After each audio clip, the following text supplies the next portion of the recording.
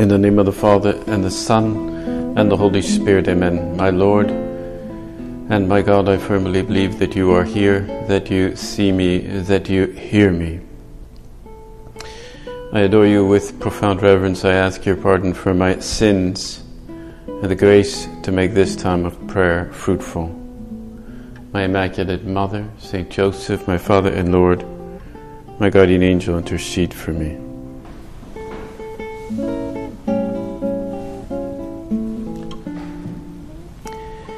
Today we celebrate the feasts of St. Peter and St. Paul. I was looking at the book, The Conversations with God, and it has them separately, Feast of St. Peter's, Feast of St. Paul, but really the Church has wanted them together. And one way that is represented is in a traditional iconography in the Church. In the early Church we can see it, as well as in later paintings. It's called the Kiss of Peace. And I remember being in Capabianca.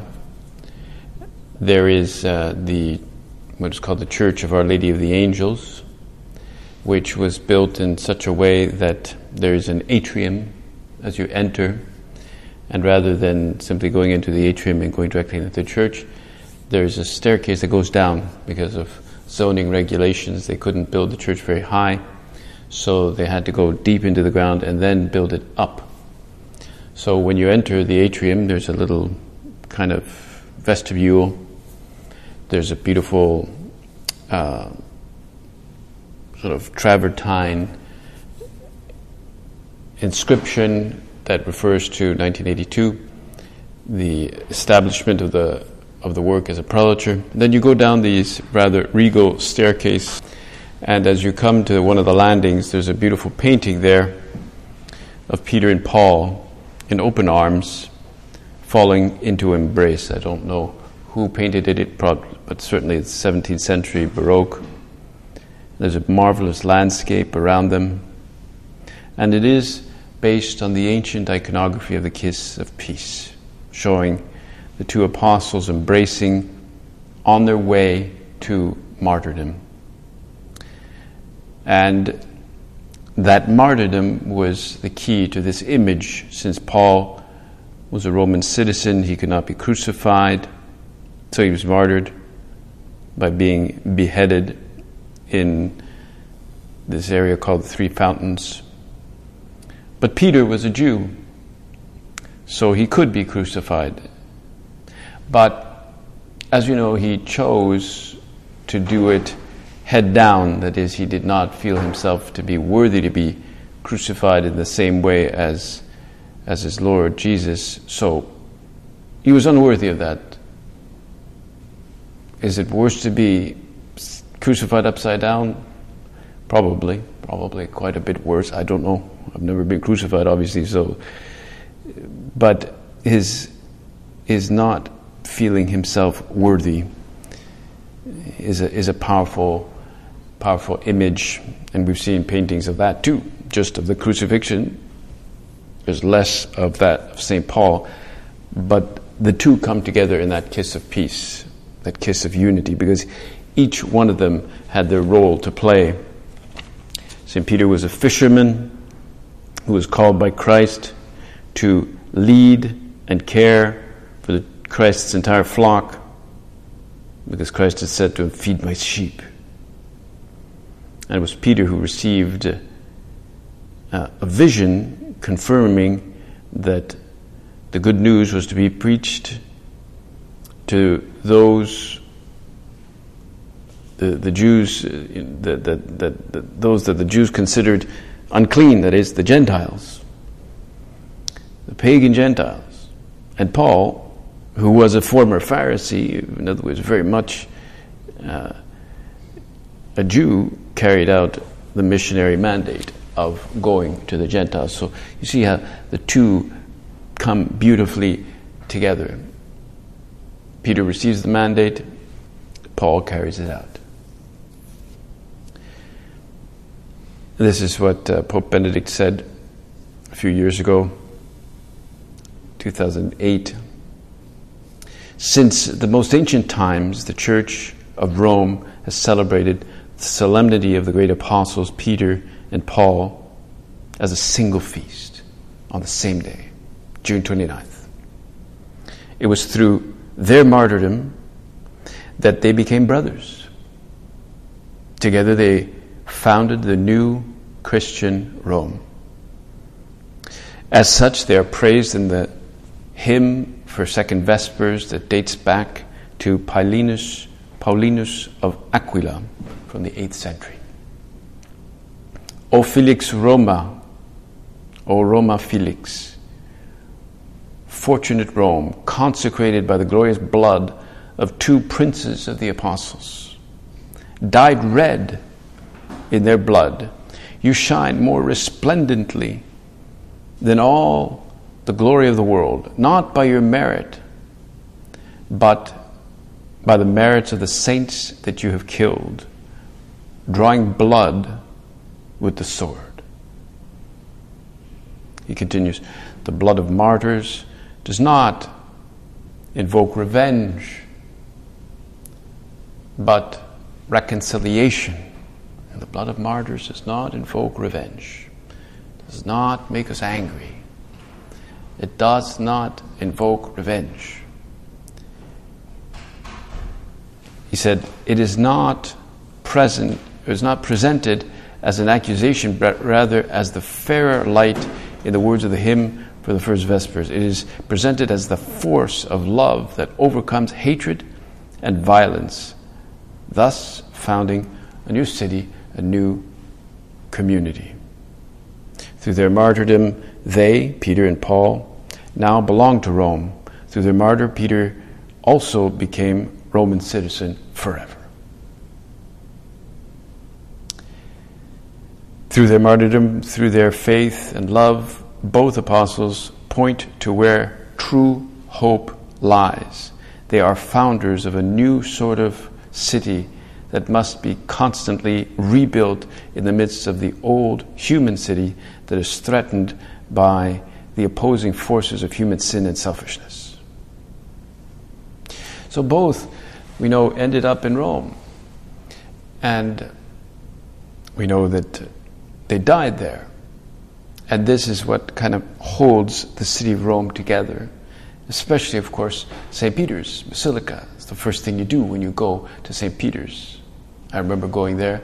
Father Steve Brock, who was only Steve Brock at that time in 1990, he received me in Cavabianca and said, you have to go to St. Peter's. Let's go.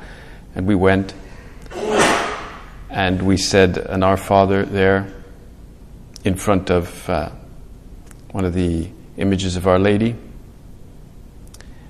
And looking upon the baldacchino there with those Solomonic columns.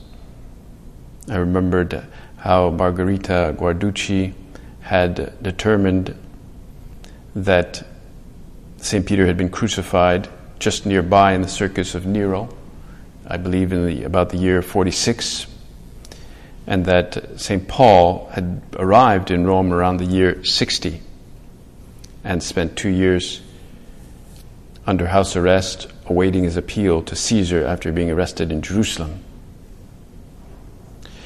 And so we know that from St. Ignatius of Antioch that Paul was beheaded in Rome during Nero's reign. So was, well, Peter also was killed during Nero's reign.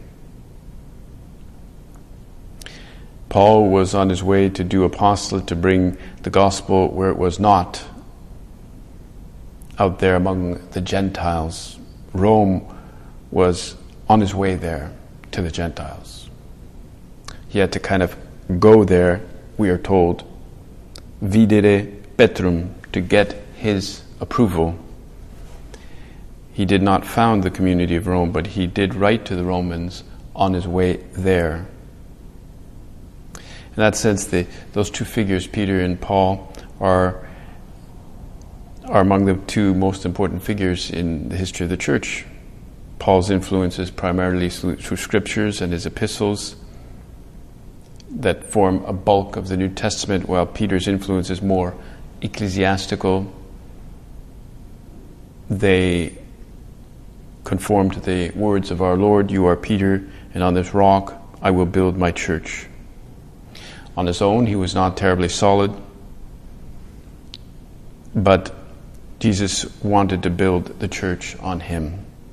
Paul, on the other hand, was over the top fierce, as though he had this zeal, this passion. Whereas Peter had this stability, Paul is the one who fills us with excitement.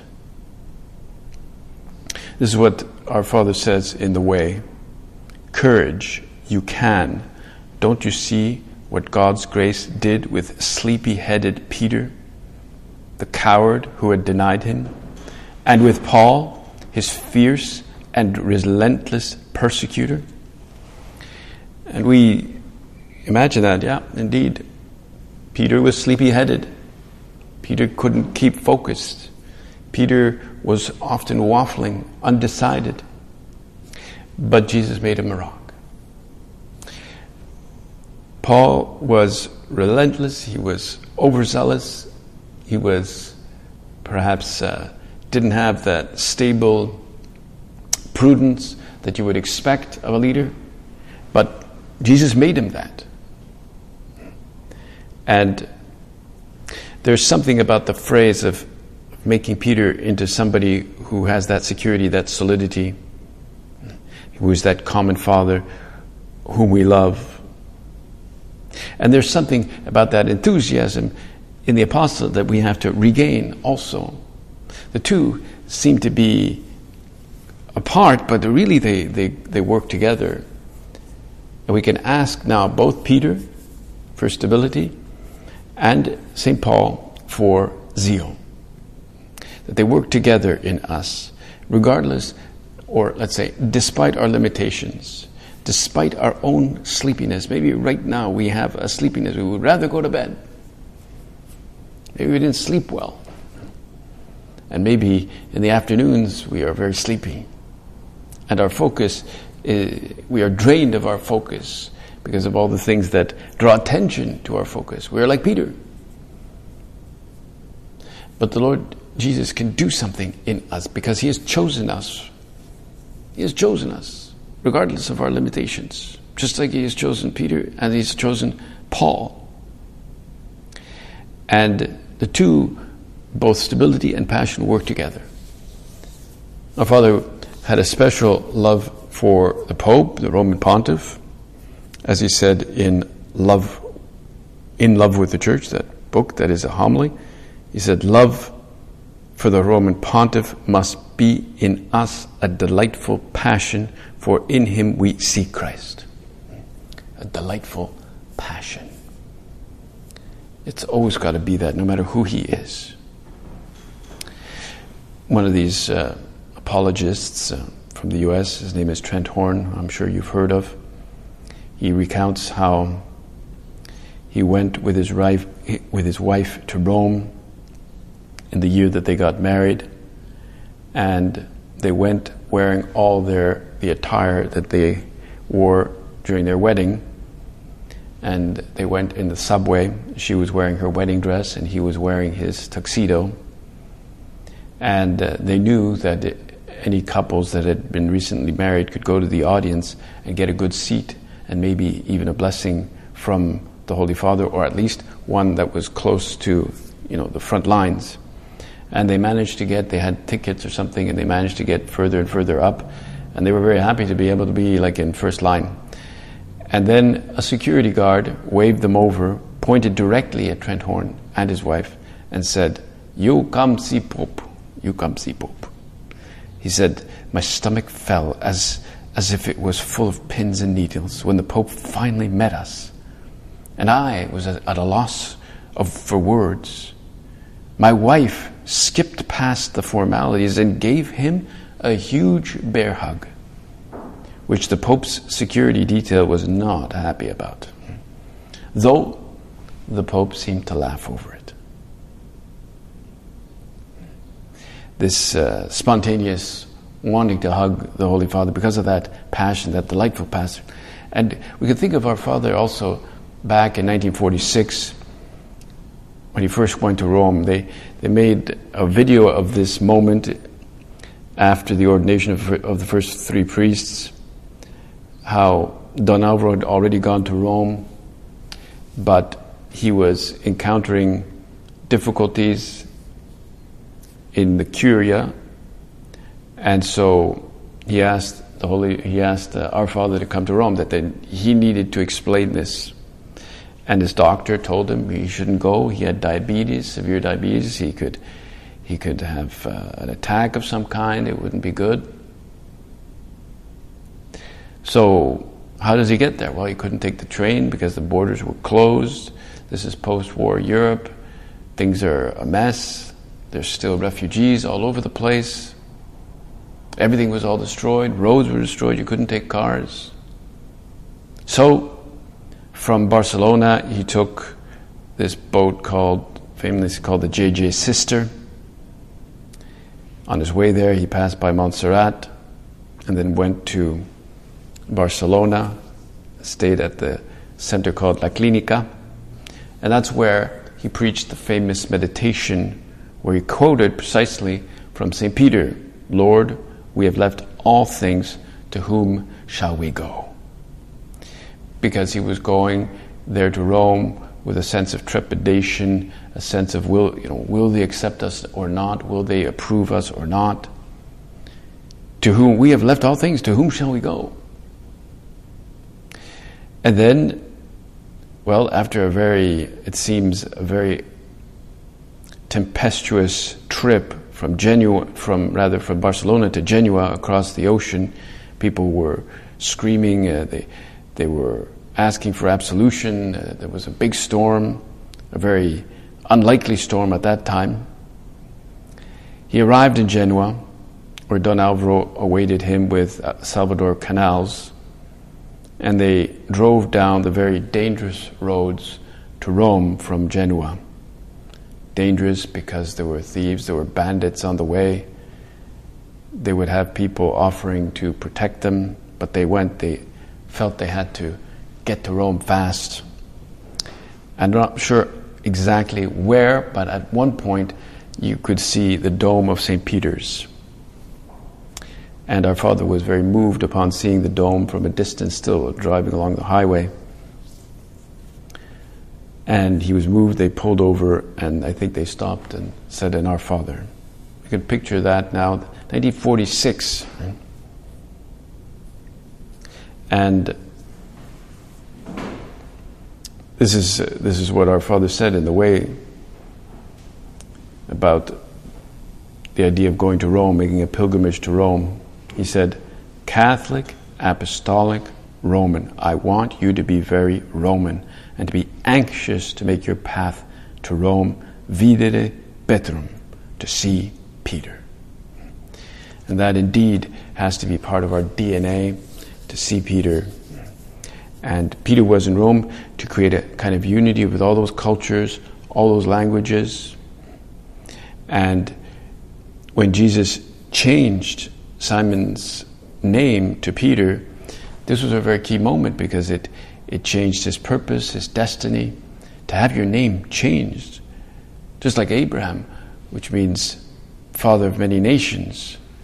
Peter means rock. Peter means stability. That was his destiny, to be a kind of a rock and a foundation. We must not lose sight of that. I mean, Paul also had his name changed, which means it was his mission that had changed. And he meditated on this as well, how Jesus had chosen him. He said he was first a sinner, but cured, healed, like being cured of an incurable cancer through, he said, divine mercy. They do speak today of these miracle drugs that can heal people of incurable diseases that otherwise would never have been curable. People who would otherwise have been dead, they can now function. They can go now back to normal.